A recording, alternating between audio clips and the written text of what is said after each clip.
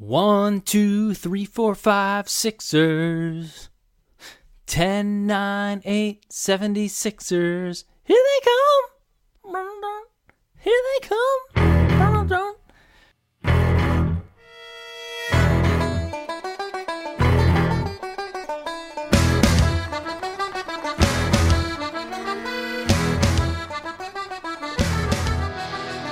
They're coming, Russ. Are you down? Don't be down on me tonight. This was a good one. This was an exciting one. And as investor Mike informs us, they are only plus 300, at least on 5 dimes where he bets. And he's contorted himself into hedges upon hedges in this series. They're only plus 300 to win the series. They were as low as plus 450 before Game 4, being down 3-0. For those of you who are not degenerates, that means a $100 bet pays out $300 or $450, which is a good bet in most circumstances, but not when a team is trailing 3-0 in a playoff series. Conversely, I believe the Raptors were over plus 1,000. Like, that's someone is wagering heavily on the Sixers to win if they're only plus 300, down 3-1, heading back to Boston. Crazier things have happened.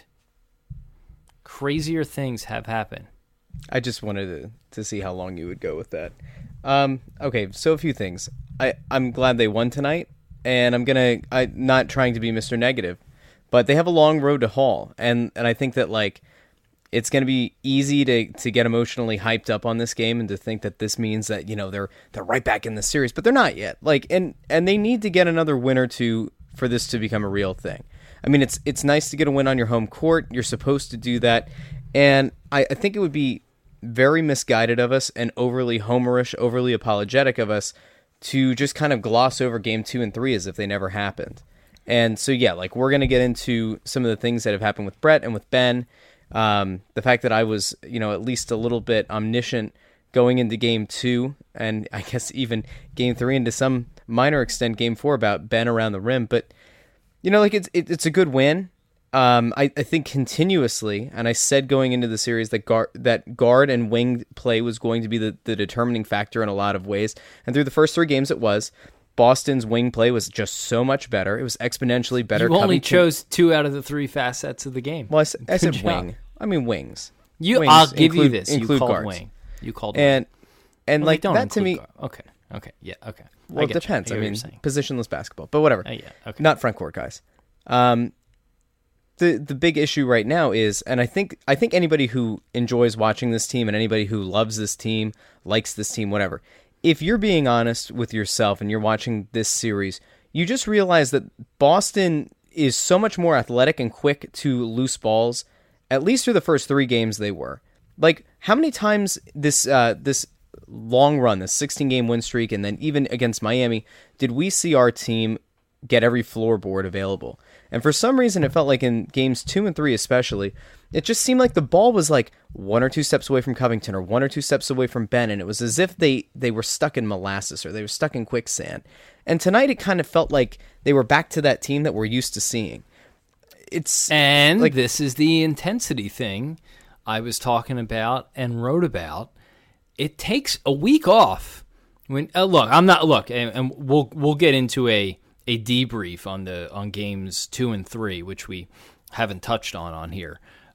Before, I don't think we touched on Game 2. I can't even remember when we didn't. Recorded. I think we should actually start there and then kind of go back up to where we're at with Game 4. Fair enough. But we could, you know, and there's a lot to unpack from that. But it's a real thing in basketball, in any sport, to sit for a week and play a team who's not necessarily playing for their lives, but just played a tight 7-game series. They're in the routine of playing every other night. They have the flow. And the Sixers, it's kind of like, not only did they have to sit for 6 days, but they played a Miami team that really took them out of their rhythm. And I know we've disagreed about this before, but I actually thought, you know, Brett Brown's been pretty thoroughly outcoached in the whole playoffs since Game 1 until tonight. And that started at Game 2 in Miami and lasted through Game 3 of the Heat. And yes, they beat the Heat. Yes, it was a 5-game series win, but they really allowed the Heat to dictate the style, tempo, pace, and everything about the series. The Sixers just happened to be better. It's tough to come in and then just, kind of pick up against a Boston team that's in full stride, already running. Like Jason Tatum is literally and figuratively just completely always in full stride. It's kind of incredible. And the whole Celtics team has been that way. I think tonight the Sixers found a little bit of that mojo. A big part of it was TJ McConnell with a career high. I didn't realize 19 points was his career high. That it didn't seem right. I'm shocked that he hasn't put up 19 points at some point over the last couple seasons. Yeah, I'm as well. I mean, he's gotten so not many that I minutes. expected like 10, 20-point games. I just No, in my but head, like, I'm like, he had to have a 20-point 19 doesn't game seem somewhere. like that much, and he's got Yeah. like a decent enough mid-range game. He's got a good enough ability to get to the rim. Yeah, it was a little bit surprising. I thought it was wrong. Yeah. I thought TNT was once again wrong in their broadcast. I just have to get this off my chest really quick. I hate Kevin McHale. I hate listening to him, and I do tweeted. too. Listening to Kevin McHale is kind of like if you took Hubie Brown, took 85% of his intelligence out, threw it away, and replaced it with Bill Walton, is what I feel like I'm listening to. Like QB Brown sucks in and of his own right. No, but I think Hubie Brown is at least somewhat knowledgeable about the game. Like there are times where I'll listen to a broadcast with Hubie Brown and like, does he say the same thing again and again and again and again? Yes, he's old. He's probably senile, but he still knows more about basketball than most of us, or he's forgotten more about basketball than most of us have ever known about it. So like, I give Hubie a little bit of credit. Kevin McHale, like this whole idea that we have to sit through listening to a Boston homer, call these games, it drives me nuts. I don't like it. It sucks. And like, I don't get Marv too Albert? wrapped up. Where's Marv Albert? Where's Kevin Harlan? Like, where are all these A-list They're doing guys? the real series. That they, but like, I get that, but you can afford to have these guys. Why does TNT not have a better crew? I mean, even ESPN they do. had They're just not here. ESPN had their C crew on Game 3, but we got Doris Burke on play-by-play. Doris is I like really, Dave Pash and Doris Burke. I'll take Doris them is any day intelligent. over Like, this crew. Yeah. Exactly. But that's what I'm saying. Like, look at their third crew. That's like not a bad crew to listen to. It's a good Well, to announce be team. fair, It's a they knowledgeable call, color like- commentator. They call like 20 sporting events a night, so they have a little bit of a deeper rotation than Turner. The Turner Sports Network has. Yeah, I agree with you. I usually like Brian Anderson. I don't think he's been good this series. He seemed underprepared in the first round. He didn't know some basic things about the Sixers. He thought, not that this is really shows up in his research, but he thought Meek Mill was attending his first ever Sixers game. Like little things like that. He just felt like a little disconnected. I liked him. Thought he did a good job calling Roy Halladay's playoff no-hitter, at least the final out, which I've watched on tape 1,000 times because I was there. But Kevin McHale has brought him down big time. McHale doesn't really, he clearly doesn't study much on either team, just performs baseline commentary. And I'm not someone who gets wrapped up in this whole, he's a homer thing. But when Rozier shoved Embiid and he didn't think it should be a technical, I was like, what are you watching? Like, and they, of course, they won't end up getting matching technicals, which, should be the Sixers home companion video for this playoff run. Anyway, yeah, they've been rough. So look, tonight, the team was different. There was more energy, first and foremost. But TJ McConnell brought a whole nother dimension. He's brought a whole nother dimension when he's been on the floor of this series. Brought a whole nother dimension tonight. And it's not sustainable. Like, I'm one of those guys who firmly... Shut up. That's the new I thing. actually am drinking. Anytime of us, either of us say it's not sustainable, I think that like has to replace like Bleacher Report or something at this point. Honestly. You know what, though? We say it's not sustainable so often, but it's accurate. It's a good phrase for sports because we react so much to things that happen in one game in sports, just the nature of sports commentary and writing and all that stuff, that sometimes you just have to remind yourself that things that, we as fans just assume TJ McConnell's going to come out and be the savior in Game 5. Well, who knows? So, he's not going to put up a career high every night. But he clearly, the Celtics, and this is another thing I mentioned about Celtics playing every other night, and I wrote this the other day. Once this series, if it hits games 6 and 7, that's when the Sixers are going to get the benefit here. Because now you're playing every other night, and the Celtics have essentially, with the exception of that 2-day gap between games 1 and 2, they've been playing every other day now. If you hit game 6, it will be 10 of 11 games. If you hit game 7, I believe it'll be 11 of 12 games. The first time I've seen that manifest itself in this series was watching TJ McConnell do his Steve Nash thing, dribbling around them. in the second half. I know he's quick. I know he presents some matchup problems for them, which is all the more reason he should have seen more playing time earlier, but we could talk about that in a minute. But the Celtics looked awfully slow when he was out there dribbling around, and it felt like just a little bit that their legs were going. And now they got to turn around again and play in 48 hours. He's the only guy who can guard Rozier.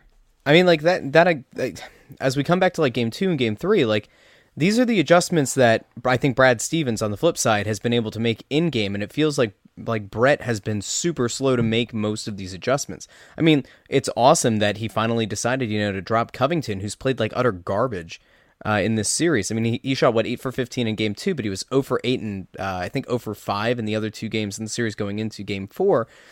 And like, yeah, okay, great. You decided to finally do something to match up against Terry Rozier. I mean, I don't know how many times we had to watch Robert Covington go head-to-head with Terry Rozier in the first couple of games and get blown by every time.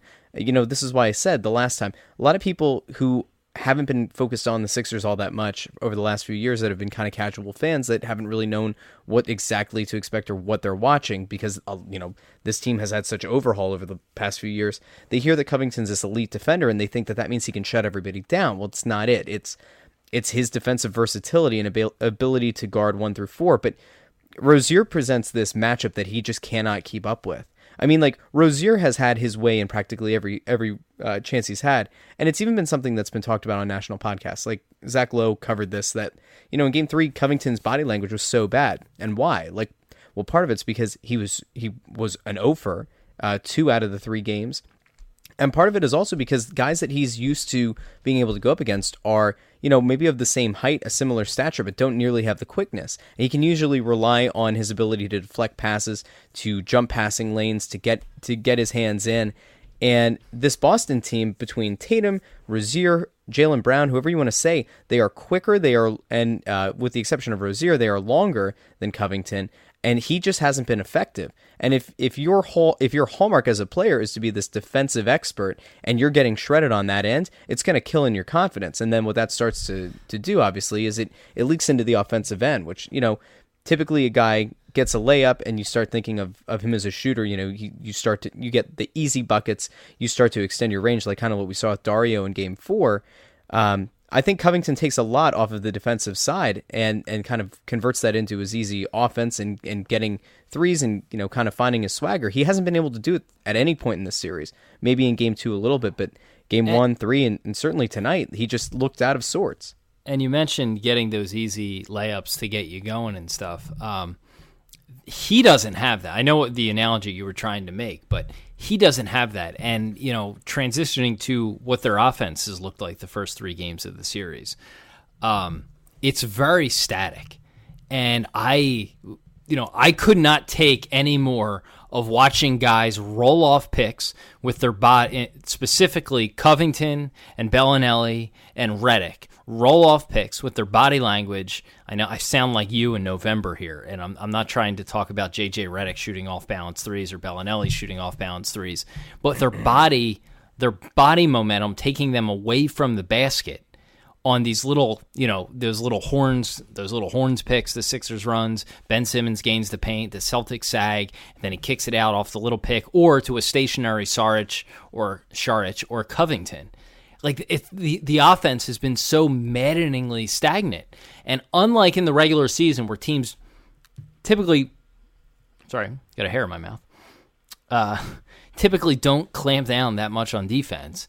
And the Sixers have been able to push the ball and get things more wide open and kick out on the run. And Ben Simmons is able to gain the paint and kick it out in the other direction. The Celtics are defending all that brilliantly. And their offense for 3 games, had essentially become just sit back, let Simmons enter this no man's land at the top of the key or around the free throw line where he's not going to shoot the ball. And yet today he's trying fadeaways. And whatever, then kick at it least out. He's shooting, right? Like yeah, right. I guess, but I mean, he's not taking the easy ones. He's taking the hard ones, which is crazy.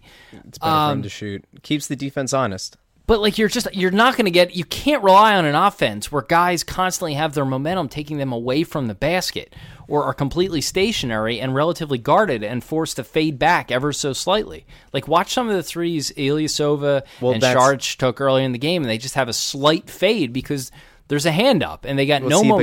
But Kyle, that's one of those things that like I think earlier in the season that we had talked about, and even during that streak, one of the things that I kept kind of coming back to is, they're okay, and like we can deal with what Bellinelli does and the fact that practically every jump shot that Ilyasova has ever taken has had a slight fadeaway to it. You can deal with that when they're hitting at a decent clip. Like if they're hitting around like 40 to 45% from deep, you'll deal with that. If they're hitting shots in big moments, you'll deal with it. And what we saw through the first 3 games was they're not hitting those shots, or they weren't hitting those shots, and so it becomes increasingly infuriating. And even in this game today, the problem is they were the only shots they seemed like their whole offense was those shots for 2 games. And that's fair. But when they did get to the basket, no one could fucking finish. Yeah, and for a long time they were hitting those shots and it was fine. But what I'm saying is, like, even in today's game, right, they get a lead, and there are moments where Bellinelli's taking these, like, I know that a lot of his shots are off balance, and I know that we had talked about Redick all through the season, how it drove me nuts, but like he was hitting, so it was fine, but it still drove me nuts.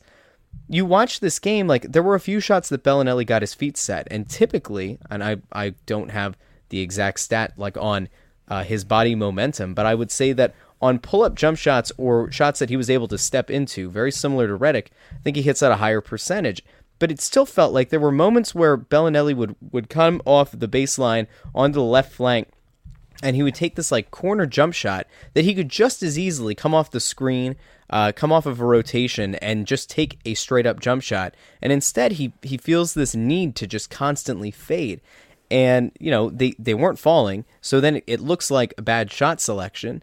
And, it's still going to be something that I think is going to be infuriating, but like, look, if they can go into Boston and they can kind of hit at the clip they were hitting at, even during the Miami series and during the win streak, well, then you're going to be coming back for a game 6. But if not, if the kind of, length and athleticism and the speed that Boston plays with defensively kind of comes back around in game 5, like you're screwed. I mean, there's no way around it. Like this team doesn't have a guy who can create his own shot. Well, it doesn't hold on. exist.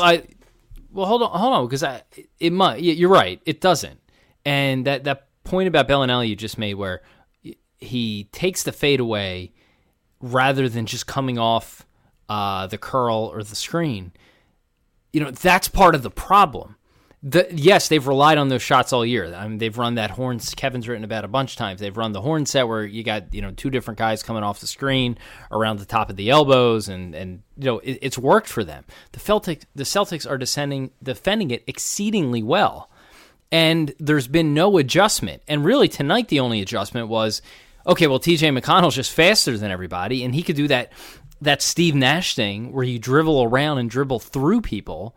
And it just so happened the Celtics looked like they were out of gas, and he was actually able to get to the basket on those things. Usually, he doesn't even have to go in for the layup. You saw that one play where he had the wide open layup, and he kicked it out foolishly, I might add, I think to Covington.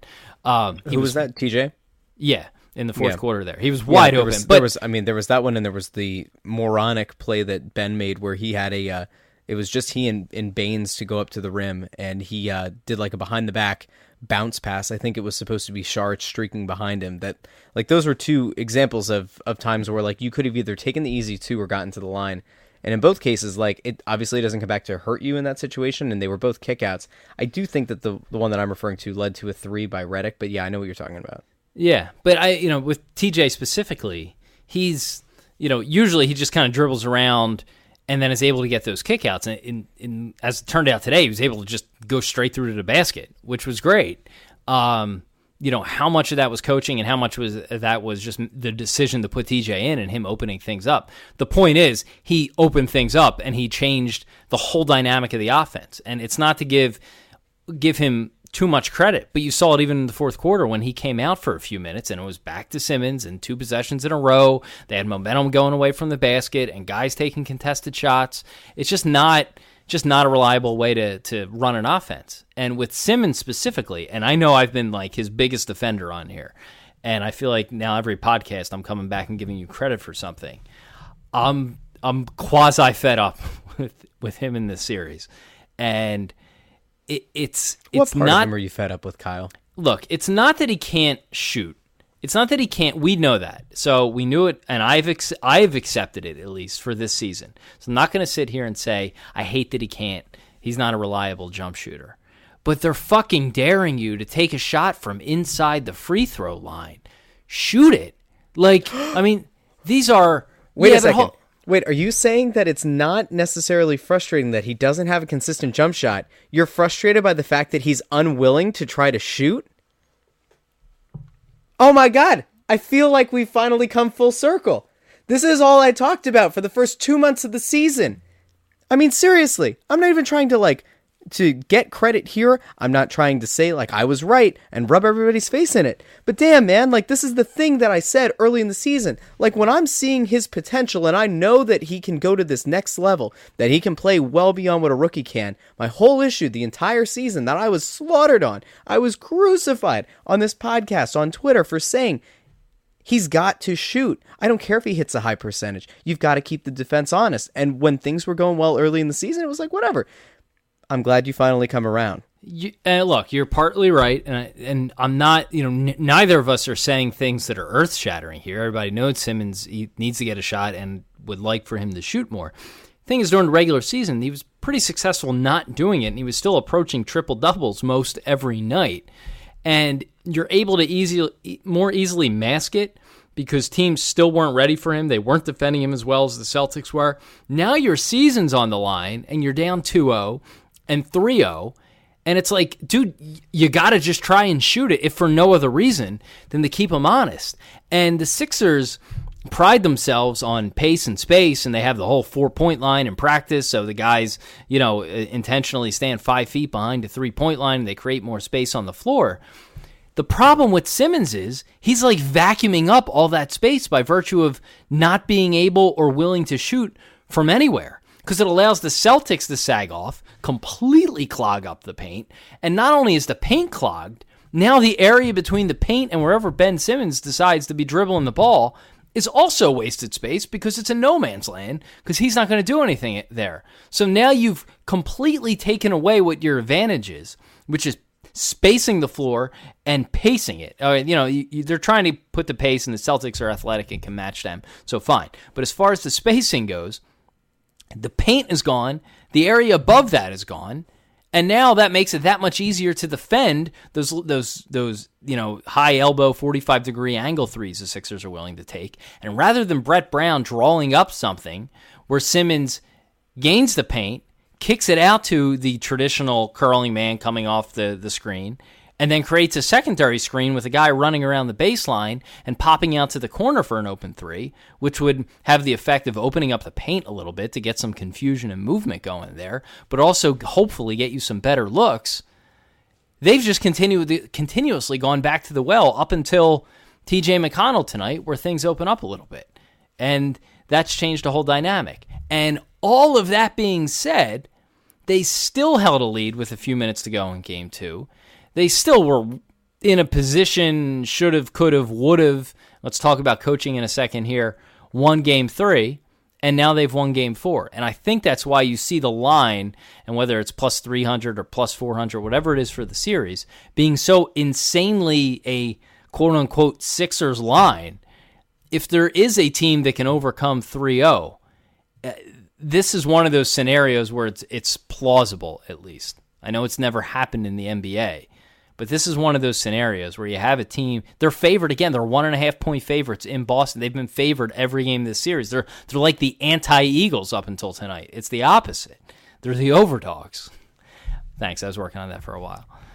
Wow. You going to make a shirt for that and donate the proceeds to the local school districts? Or, Philly Catholic schools. Okay. No. So... No, but it's like... Why are you such an elitist on religion? What's wrong with you? No, it was a joke because there's the overdogs, so instead of the public schools, you go to Catholic. Yeah, gotcha. Fuck off. Yeah. I was just trying to put everything in the upside down. How's your sod, Kyle? No, go ahead. Well, continue. I will talk about that. I have a point really quick before you continue. Yeah, honestly, let me put a bow on it. That was really my only point was all of those things we checked off, they were so right there, and now just a mild adjustment has them winning by 10. It's not completely insane for them to win this series. I said it after Game 1, they would lose Game 2 and would win 4 in a row. I don't know. I don't think it's batshit crazy. I really don't. It's unlikely, but it's not. Of course, it's unlikely, but I don't. I mean, look, I always like to kind of go back to the 2010 Flyers, and the 2010 Flyers were down 0-3 in a series, and who did they come back to beat? Hockey's the Boston a different Bruins. Yeah, but no, hockey's no, different. But they came back to beat the Boston Bruins. So I'm liking it. I'm liking the 2018 year of the underdog or the overdog or whatever dog. I don't care. Really quick. So I know that I had brought this up before, and I brought it up after Game 1, and you kind of said I was nuts about it, and it was my concern with Ben's finishing at the rim. So this is just in the postseason. He's attempted 51 layups. Guess his percentage of conversion. You're going to tell me. I'm just, guess, quick. How many layups? 51. Don't Google it. You slime. I'm not. 58%. I can hear you typing. No, I'm looking up something 51. else. 51%. Is it really? It is. Is it really? In the regular... I swear to God, I didn't look that up. You said 58. Oh. It was 51. For the regular season, he made about 60% of his layups. If you're wondering where that ranks against elite point guards, Chris Paul converts at a 73% rate. Now I know they're totally different players, but if you're talking about point guards getting to the rim and such, that's where an elite level point guard who's been in the league for a long time. That's something that they refine their game on. Just throughout the season, I thought that Ben's finishing at the rim was a little bit suspect.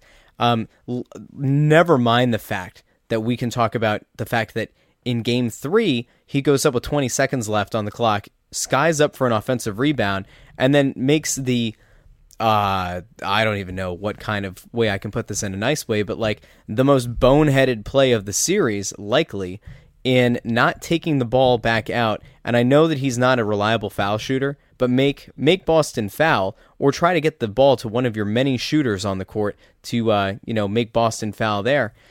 He, as much as I like Ben, and I like Ben a lot, and I know I've been critical of him all season, Ben has cost you multiple games in this series. And the only way for them to overcome it is to have TJ McConnell on the floor more, which I don't really know. I know that for right now it feels good, and it's great because it's worked and the matchup's great. But if that doesn't make the future prospect picture of this team a little bit alarming to you as a fan, I think you're looking at this all wrong.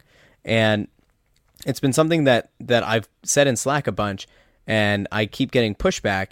And it's look, I want to live in the moment with this series, but then I also have to be responsible enough to look forward to the next 5 to 7 years of this being your real legitimate rival in the Eastern Conference. And the one thing that it seems like people keep forgetting is not only is this Boston team good and young and athletic and fast, they have a lot of guys on very cheap deals. They are up against the cap because of deals to Hayward and Horford and Kyrie, but they also have, at least one lottery pick plus the one that you gifted them as part of the trade up for Markelle Fultz. This team is going to be, a massive thorn in your side for years to come. And right now, if we're being honest and we're looking at this team position by position, player by player, Boston is a deeper team. Even if they lose a guy like Terry Rozier, who's their third guard going into this season, if they lose him, they're going to be able to replace him. I mean, don't even get me started on if this Lakers pick conveys this year, or God forbid it doesn't, and it conveys to Sacramento, the Sacramento pick, where they end up getting a top 3 pick, and that ends up being another elite guard or lengthy wing to add to this rotation. That's all scary. Or if they were able to actually get, a legitimate post player to pair with Horford in a DeAndre Ayton or something in the draft, these are the things that I start to kind of fret about. Yes, I want them to win the series, and I care about the moment. But when TJ McConnell is the guy that you're kind of hanging your hopes on, that kind of speaks to your lack of depth overall. And it is concerning. It should be concerning to anybody who watches this team. Yeah, no, that's well said. But two things. I'm less concerned about the depth because Bellinelli and Ilyasova were the two guys in the middle of the season where you're like, oh shit, we're contenders. Let's go see what we can find off the scrap heap. That this... Again, the reason I've been so defensive of the Sixers is because they never really truly meant to contend this year. They sort of accelerated out ahead of the process, so to speak, and went out and got two guys who can instantly make them better, and indeed they did. and, put them in a position to maybe potentially contend for making the finals. I mean, that's what this was. So I can't sit here and say, well, they're not deep enough, this and that.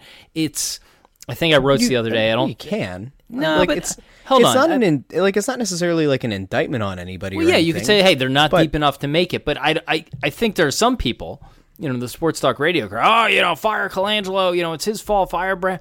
First of all, I think I wrote this. I don't think I talk about it on here.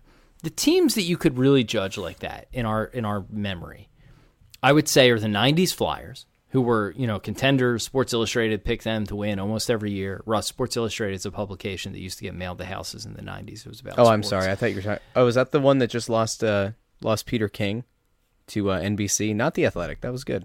It is. It's kind of falling apart. That's fine. Yeah, I know who they are. Okay, but the Flyers were picked multiple times to win the Cup, and when they would come up short, you could sit there and you could hammer them for not having this piece, not having good enough power play, not being fast enough, whatever.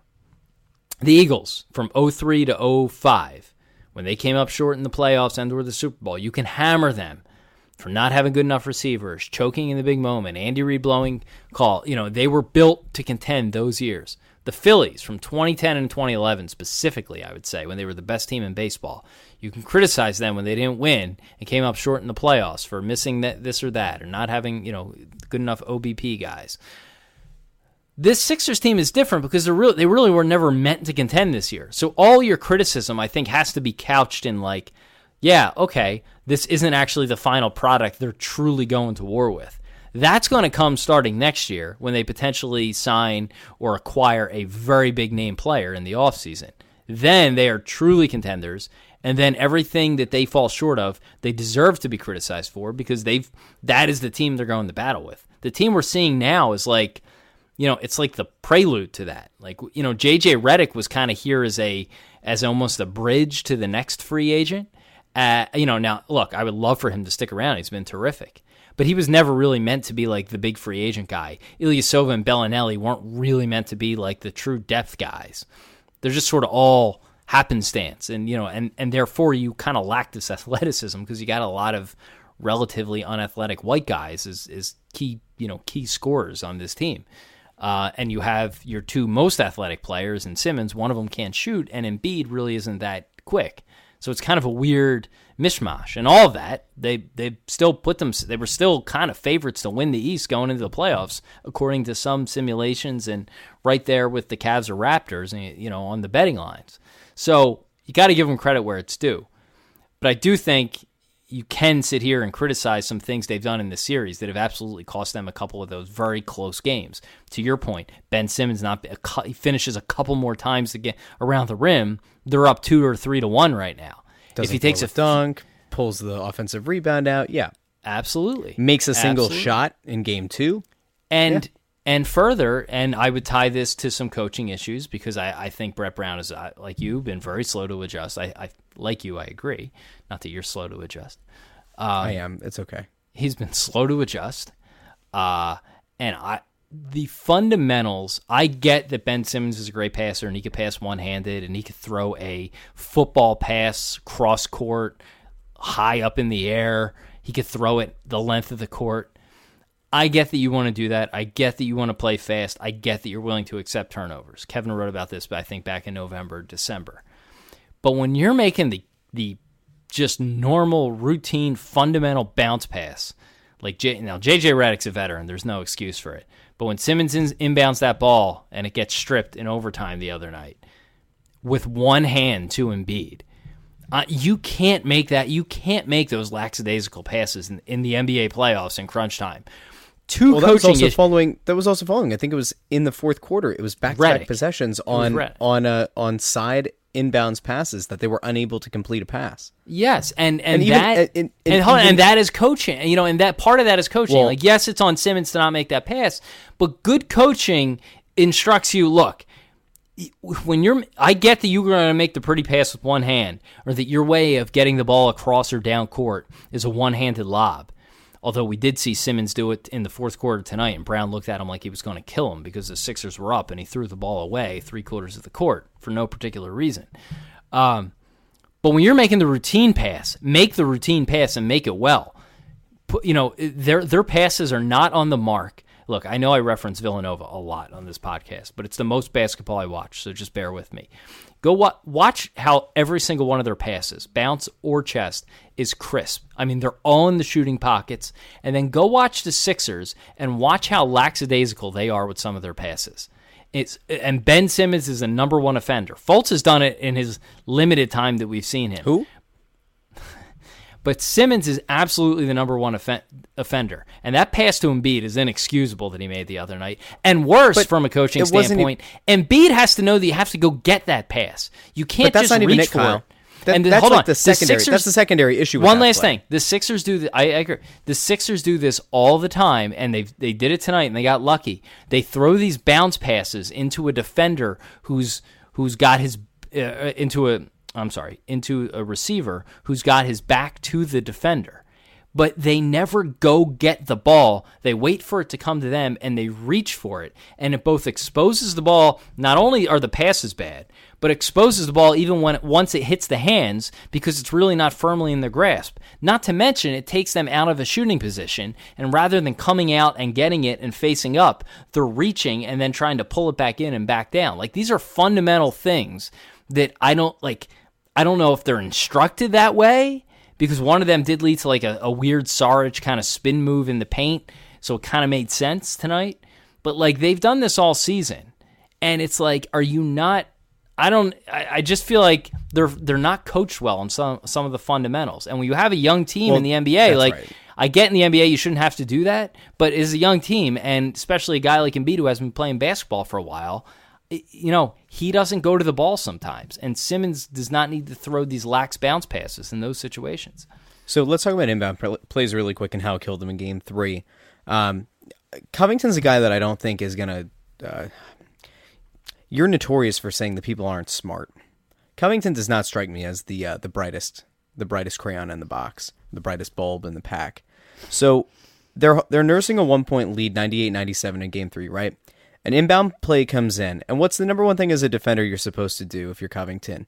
You're matched up on Al Horford, which is a mismatch, and instead of being between your man and the rim, you decide to get between the sideline and your man, which there's no help over the top. There's no help near the rim, which means like as soon as he gets position on you, you're screwed. Like, he's going to be able to go up, and it's either going to be a foul or he's going to get a layup, which they got. So then Brett Brown counters out of the next inbounds play with who running the out of bounds? Ben Simmons, your 6'11" point guard, who's your most athletic guy on the court.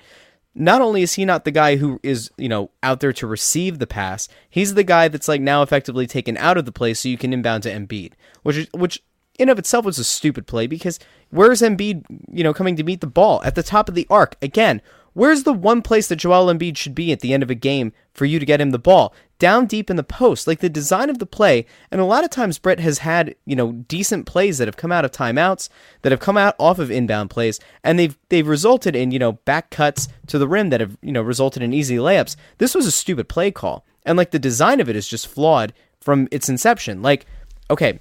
Yeah. Simmons should be the guy receiving. It probably should have either been Bellinelli, Ilyasova, or Redick inbounding, because that gives you the playoff of that guy getting the ball in, Simmons being able to read the court, get it to one of the other shooters, or giving it as a handoff back. Or if Embiid's down low, it gives him the option to dump it in low for what might be an inefficient play, but like ultimately like putting the ball in your best player's hand at the end of the game. And I instead, guarantee you the play was meant to go to Embiid, who immediately passes back to Simmons, who drives and then kicks out to a guy curling off a pick. I guarantee you that's what it was supposed to be. There's no time with it. There's 5.5 seconds. Like, I'm looking at the play right now. That's plenty of time. That's plenty of time. Let's say that you're right, and the idea is to get Joel the ball. He inbounds it to Embiid, and Embiid gives it right back to him, and now Ben Simmons is kind of Ben was still out of bounds. It looked like the play was supposed to be Embiid gets it, pivots, and either makes the read out to Ilyasova on the left, Redick on the right wing, or Bellinelli gets a cut away from his defender, and none of those things happen. And by the way, all those things you just and this is another, to my point earlier about momentum always going away from the basket. Embiid in that situation, although he was barely coming to the ball, you had him moving away from the basket.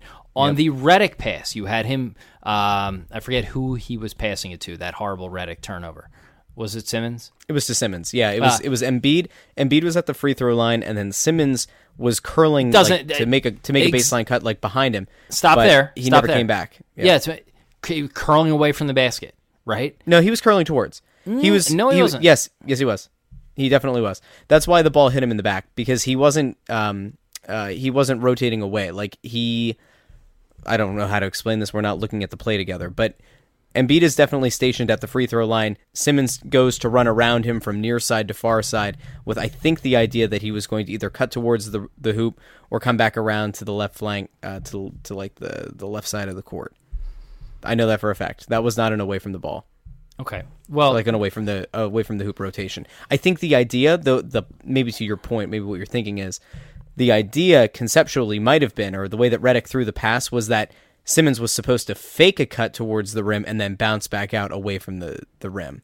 Maybe I don't know if that's what you meant, but that's what it looked like Redick thought was going to happen, and it didn't. Yeah. Anyway. Yeah, all right. Maybe I'm misremembering that specific play, but definitely the inbound from Simmons that was intercepted. There's just constant movement away from the basket in situations where you need to have momentum. I know it sounds like a simple thing, but when the Celtics are all over and you catch the ball going away, you're very rarely in a position to succeed, and you're constantly dumping the ball backwards to find a better shot rather than forwards, which I get is fine if you want to embrace, and I'm all for embracing the three. But again, if you want to compare it to a team that shot a lot of threes, like Villanova that did it well, and I get it's a different sport, or the Warriors, but I watch a hell of a lot less Warriors than I did Villanova. There's a way to shoot threes without gaining the paint and kicking it behind you, or without having guys coming off these picks at the top of the elbows. There's a lot of ways to get threes. There's motion. There's creating mismatches. There's guys cutting across the baseline and finding themselves wide open in the corner and moving the ball around the perimeter and forcing a bunch of switches and one guy staying open, or someone gaining the paint and coming through sideways and kicking it out to a corner. Like, it's not, the only way to shoot threes in the NBA isn't just to just step in the paint and then put a guy on a pick and kick it out backwards. And it feels like at times that's all the Sixers want to do, and it's not working against the Celtics. And that it's borderline inexcusable the way Brown has kind of failed to see that. But if McConnell was able to just open things up, I don't know. I honestly think there's actually a shot in the series, because all of those things being said, they were in position to win each of the last two games. Yeah, if you have Stevens is going to adjust. I mean, if anybody honestly thinks that they're going to be able to get the same looks with TJ, I mean, look, they're not. We've seen that in game 2 when TJ got in, 3 when he got in and was pulled, and now in this game, he is causing a matchup nightmare. He's shutting Rozier out of the game, which is good. I mean, then you're relying on small forwards, and I still think Boston has an advantage there. Whatever, fine. If you're forcing Brad Stevens to game plan for TJ McConnell, you've won that. You know how Embiid was pointing at his head with Morris today, and Morris going 3-0, and Embiid just pointing his head. If they have to take any mental capital and factor in for TJ McConnell, that's a good thing, because now that's opening up something else. If you have to focus on, we're not going to let McConnell get into the paint and get those easy buckets, you're right. You're going to pull someone over and put him on his ass, but it's going to free somebody else up. That's exactly right. It should free up somebody at the arc, but again, like, that's where we come back to what I think we led with, which is these guys who were such crucial parts of the streak, that being Bellinelli, Ilyasova, and to some extent Covington, they've got to be able to hit their shots. Now, look, if you're able to go into Boston and sneak out of there with a win, which I'm not convinced you can do, but let's just say you can, and you bring this thing back for 2-point favorites right now. Yeah, I don't care. They've been a favorite in every game. If you're able to go in and steal one from Boston in Game 5, and you can bring it back here for Game 6, and you can really, use the energy of the home court and force a Game 7, then fine. Like, it's hard because so many people bought into the hype of like what this team theoretically could have been. All the national pundits said that they should win the East, and it felt like that was kind of rushing ahead a little bit, a lot of it.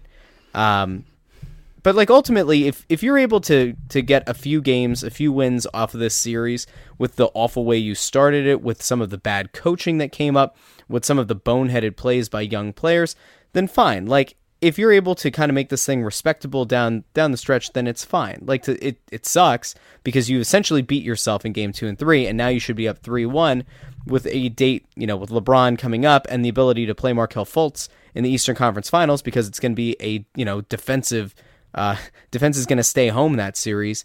But no, like instead, and this is I think one thing I want to talk about really quick, before we wrap or whatever we do.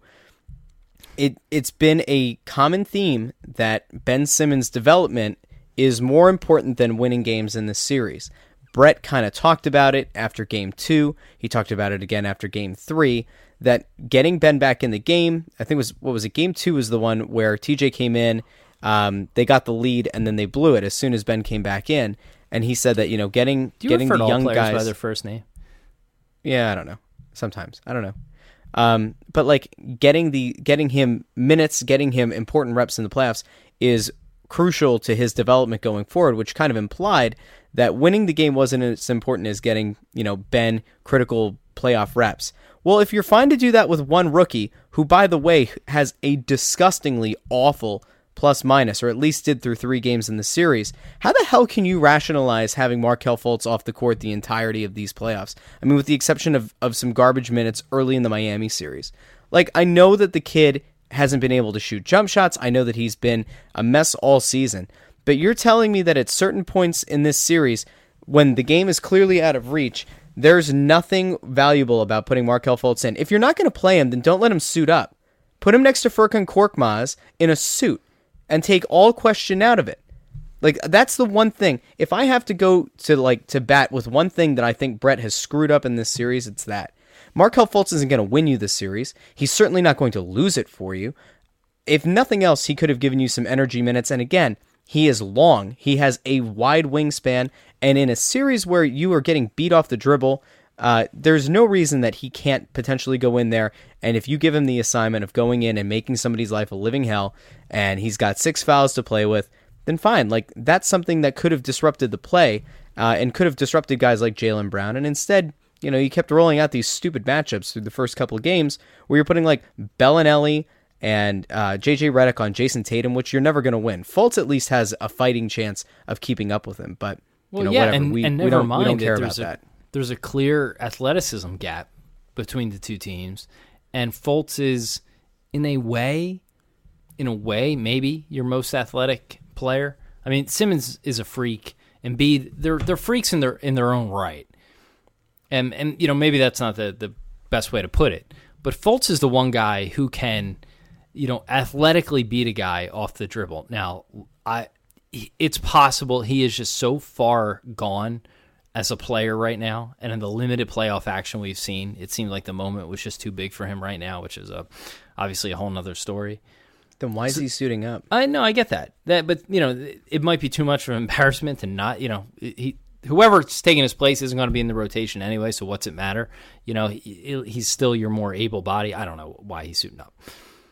But the point is, what I'm saying. Like, I'm agreeing with you. I think the optics are almost worse to some extent. Well, maybe he's sitting there on the end of the bench, Kyle. Like, what I'm saying is, okay, fine. I'm not going to argue with you on that. Fine. Yeah. I'm not looking to argue. I'm just saying, like, game 2 or 3, when it's clearly out of reach, like you've blown it. Yeah, but then it's then you're putting him in like he's a walk on, and it's weird.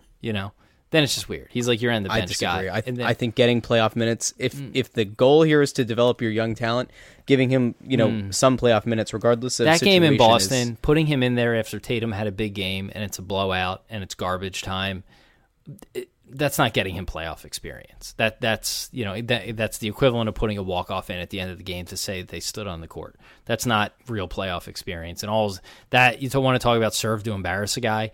You put him in while Tatum is walking off to a hero's welcome. I mean, that's even worse. But to your point, for a team that has lacked any sort of creativity on offense, at the very least, sprinkle a little bit of Fultz in somewhere in Boston early in the series, earlier in the game when it was still within reach, just to see if he could do what T.J. McConnell did for you tonight. I know he's going to make some bad turnovers, and he's got a very short leash. But he's also good enough to come in and just say, hey, Markelle, just go play basketball. Get in the lane, try and make a shot or kick it out. Like, it just makes something happen. Yep. And if nothing else, that just creates a different dynamic and maybe opens something up. So, it's tough, though, because all the games other than game 1, were kind of close. So, I get why you wouldn't want to put him in because he has looked like a genuine liability. So that might be the thinking there. But, I don't think it could have hurt. At this point, you go to McConnell. But if you're down 10 and, McConnell's not cutting it in Game 5 and the same bullshit is happening with a very stagnant offense, then I don't see the harm in putting him in and seeing if he can go out and get you a little bit of instant offense or just change the pace and just change the dynamic on the floor. Then you really have nothing to lose. But if it's close, you can't do it. I would assume that Brad Stevens is going to figure out a way to kind of negate some of the grit play that TJ's had. And I think that at some point in the series, you're going to look at this and say, if they had Fultz or if they had been willing to play him, maybe it throws the game on its head a little bit. I mean, if they had Fultz, I'm not even. I get what you're saying, but if they had Fultz, like the proper Fultz, we would be talking about the series would be over. Yeah, honestly, I think he's the if we had the Fultz that we thought we were drafting, the series would be over by now. Like it would have ended tonight. But instead, we're faced with the reality of the Fultz and Tatum trade looking worse every day. Every time that Jason Tatum comes out and manages to dance between Ben Simmons and Robert Covington or blows by Dario, that is a matchup I hated seeing multiple times tonight. It just looks worse and worse. And look, it would be short-sighted to say that it was a mistake and that there's no chance that Fultz ever, becomes the player that we thought he was going to become. But right now, again, optics are important in this situation. You're watching Tatum be a 20-point-per-game scorer or so. You're watching him be able to stretch the defense. You're able to see him beat guys off the dribble. And I have to say, I screwed this up so badly because if you remember back to, around draft time last year, we had, what was his name, Wasserman on from Bleacher Report, breaking down these guys. And the one guy that I did not want on this team, other than Josh Jackson, who I hated, was Tatum, because I said, I got all the wrong feels about him. He felt exactly like, the Evan Turners and the Jahlil Okafors being the most NBA ready, which means highest floor, lowest ceiling, and that's not the kind of guy that I want on this team. Well, I'm totally wrong because he expanded his range a ton, and he is much more athletic than I thought he ever looked in college. Agreed. That I think is part of what sucks as well is, hats off to that guy because, in one sense, knowing that Fultz had tried to rework his shot and eliminate the hitch and speed up the release was something that, typically if it had worked out, we would have been commending the kid on, continuing to hone his craft. Jason Tatum's probably done more to elevate his game and improve off of his college standing than any other guy not named Donovan Mitchell. So, it's been something to see, and it sucks because it's something that we are going to see for the next 10 years. But the dynamic didn't really change. He still does have, I don't want to say the lowest ceiling, but he is still way closer to his ceiling than Fultz is, than whatever Josh Jackson is up to, than whatever De'Aaron Fox is up to, right? Yeah, I think he's going to be a much better pro than he Josh might Jackson. be. He might be, but he's got a higher floor than the guys that you just mentioned. Forget about it. Did you say Mitchell? Mitchell is the only guy that I think has a higher ceiling right now. Fultz, it's impossible to say what Fultz's ceiling is because if he were a guy that were even similar to what we thought we were getting, then I would it would be a stupid point on my part. But because he's down to whatever shell of himself he is currently, it's almost impossible to say that his ceiling right now is the same ceiling that we thought it was coming out of college. Well, that might have readjusted. If our goal, I honestly think it really hasn't changed that much. You have to remember he's 19, and there was an injury. Who knows? Yeah, I agree. The chance of him actually hitting it has shrunk, but yes, Tatum has been better than expected, and definitely more athletic than anybody thought he would be. But you're seeing him closer to fully developed. He's 10% off, 15% off where he'll be at the peak of his career. Whereas a guy obviously Fultz is at 0% right now. But I still think the skill set that Fultz possesses is much better for this league. If he remembers how to shoot, again, huge if.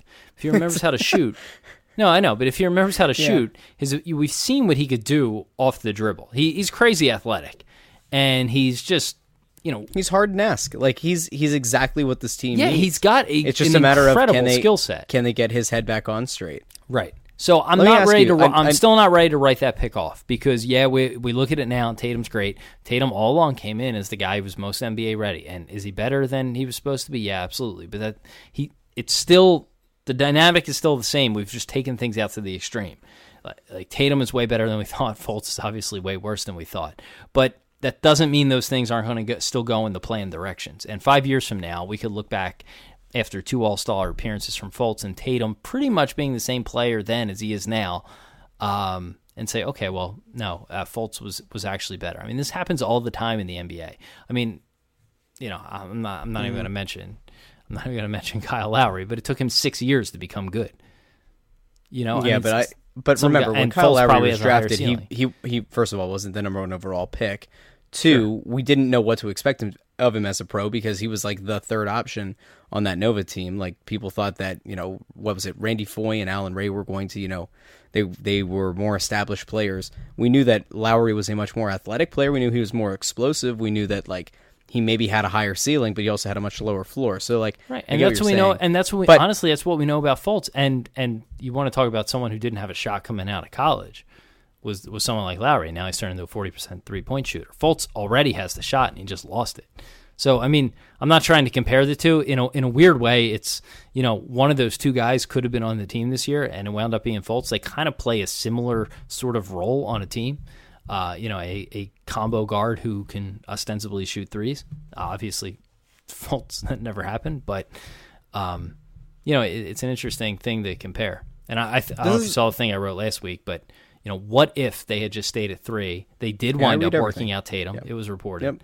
And had made the free agent move for Lowry. Like I think that's a very realistic probability, probably the most likely plan B scenario.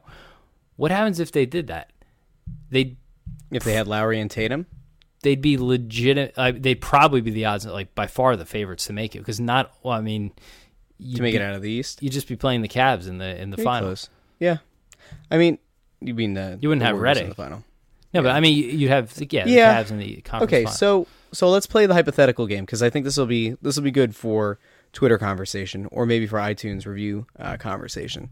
So I want to lay out 3 possibilities, right? And I want people to kind of pick what they think the best team would be. Option 1, it's the team is currently constructed, nothing changes. This is the world we live in. This is what you get to live with going forward. Option 2 is what Kyle just said, which is the Sixers stay at 3. They draft Jason Tatum. They sign Kyle Lowry. That's your team. We assume that likely means that JJ Redick is not on the team. So Lowry is a swap for Redick, and Tatum is a swap for Fultz. We can still probably assume that Ersan Ilyasova and or Marco Bellinelli are signed. So outside of, and you make a Ja trade. So nothing really all that much will change. It's essentially just Fultz swapped for Tatum and Lowry swapped for Redick. Or option 3, and this is something that I brought up in Slack and I thought about writing a post about. I haven't done it. Maybe I will. Let's assume that the Boston trade never happens. And let's assume that the Danny Ainge, rumor that, I don't trust anything he says, but let's just imagine that the trade never goes down. Boston drafts Jason Tatum number 1 overall. Magic Johnson realizes that Markelle Fultz is a better prospect going forward than Lonzo Ball. They draft Fultz at number 2, and you're sitting there as the Sixers at number 3. The most likely options that you had at number 3, the ones that all of the experts said that they should have considered, were Josh Jackson, maybe Jonathan Isaac, and Lonzo Ball. Would this Sixers team, as currently constructed, be better off with Lonzo Ball than they would with Markelle Fultz now and going forward, or with Josh Jackson or Jonathan Isaac? Would you rather take a shot on one of those 3 guys who prove that they can at least maybe do something in the league right now? They're giving you more than Markelle Fultz is now. Well, and I'm not I'm not sure. Like I really don't know. I don't like Lonzo that Ball option. Would be exciting. I think there's just a lot of overlap with Ben Simmons, and I think the dynamic that whole sideshow brings is just not good. It's just not going to end well. And so that's kind of like I don't like that third option at all. So like when people are still so angry and incensed and they hate the fact that the Sixers made the trade that they made to go up for Fultz, I often offered that third scenario, like that was your most likely option. Josh Jackson wouldn't have worked well on this team, although they wouldn't have really relied on him much at all. Jonathan Isaac, same kind of deal. It would have been a developmental year for him. Lonzo Ball like changes the entire dynamic of this team, but I don't know if it's for the better. Plus, you have to add his dad into this mix. Yeah, but that really was your most likely, hypothetical, even more so than maybe what yours was. I'm not one. But I'm not one of those people who I don't hate the trade. I mean, I think it was still the right decision. It's easy to bang on him in hindsight. And I've written a post that I think said Brian Colangelo is an idiot at some point last year. So I'm not like his staunch defender here. But everyone, including Bill Simmons, by the way, before the draft, all thought Fultz was the number one draft. He was the consensus number one, and it was either him or there was a small case to be made for Lonzo Ball. But Fultz was 70-30, at least 60-40, probably 70-30, considered to be the overall number one pick. And the only thing that concerns me is that it seems no one had this inkling about what is clearly an immature psyche. Now, the Sixers will tell you he's a great kid and he's trying hard and there's no hard feelings and all of this. And I believe them in that. And it sounds like he's a little bit young and occasionally a little bit of a knucklehead. But the fact that, he's got what appears to be some level of Steve Nebraska disease, that doesn't come throughout the whole draft process. And in fact, everything you heard about him was, oh no, he's a good kid. He's a quiet kid. He works hard. He's NBA ready. He's all about the game, all that stuff. Like the fact that no one picked up on the fact that he really wasn't ready mentally for the NBA, that's a little bit concerning about the league as a whole. And Danny Ainge may have been the only one who got an inkling of that. But you can't really bang on Colangelo for making the trade. I think we all applauded it. No one second guessed it then, or few people second guessed it then. And I don't know why you should second guess it now. He's absolutely the position and the player that you need for this team. And no one could have predicted what happened this year. And if he comes back and bounces back and is even just reliable and even lives up to 75% of the billing, it will be a home run because he'll be in a great role this team needs. And oh, by the way, the one thing we haven't talked about for going forward is does anyone still want to make the argument against LeBron James? Do you want to try? Let's save that. We're going to save that for Wednesday. Because they win the championship next year if he's on the team. Right? Here's something to hype the people up about. I referred to the 2010 Flyers team coming back from an 0-3 deficit to beat Boston. 8 years ago, exactly today, the Flyers were down 0-3 at home, facing elimination against the Boston Bruins, and they won Game 4 in Philly and started their historic comeback. 8 years to the date. Could it happen? Today? Will it happen? Exactly today. Wow. Yeah. Well, wait, did that series go every other day? Because if so, then each game would also match up with the series. I don't know. Just go with me on the historical precedent. Let's love. No, I am. Love what I'm the saying moment. Is I don't know. It's possible each of the remaining games in the series will add up. Yeah, I don't think this is a huge long shot at all. It's unlikely, but I don't think this is a stunner 16 beating a 1 level of oh my god if they win.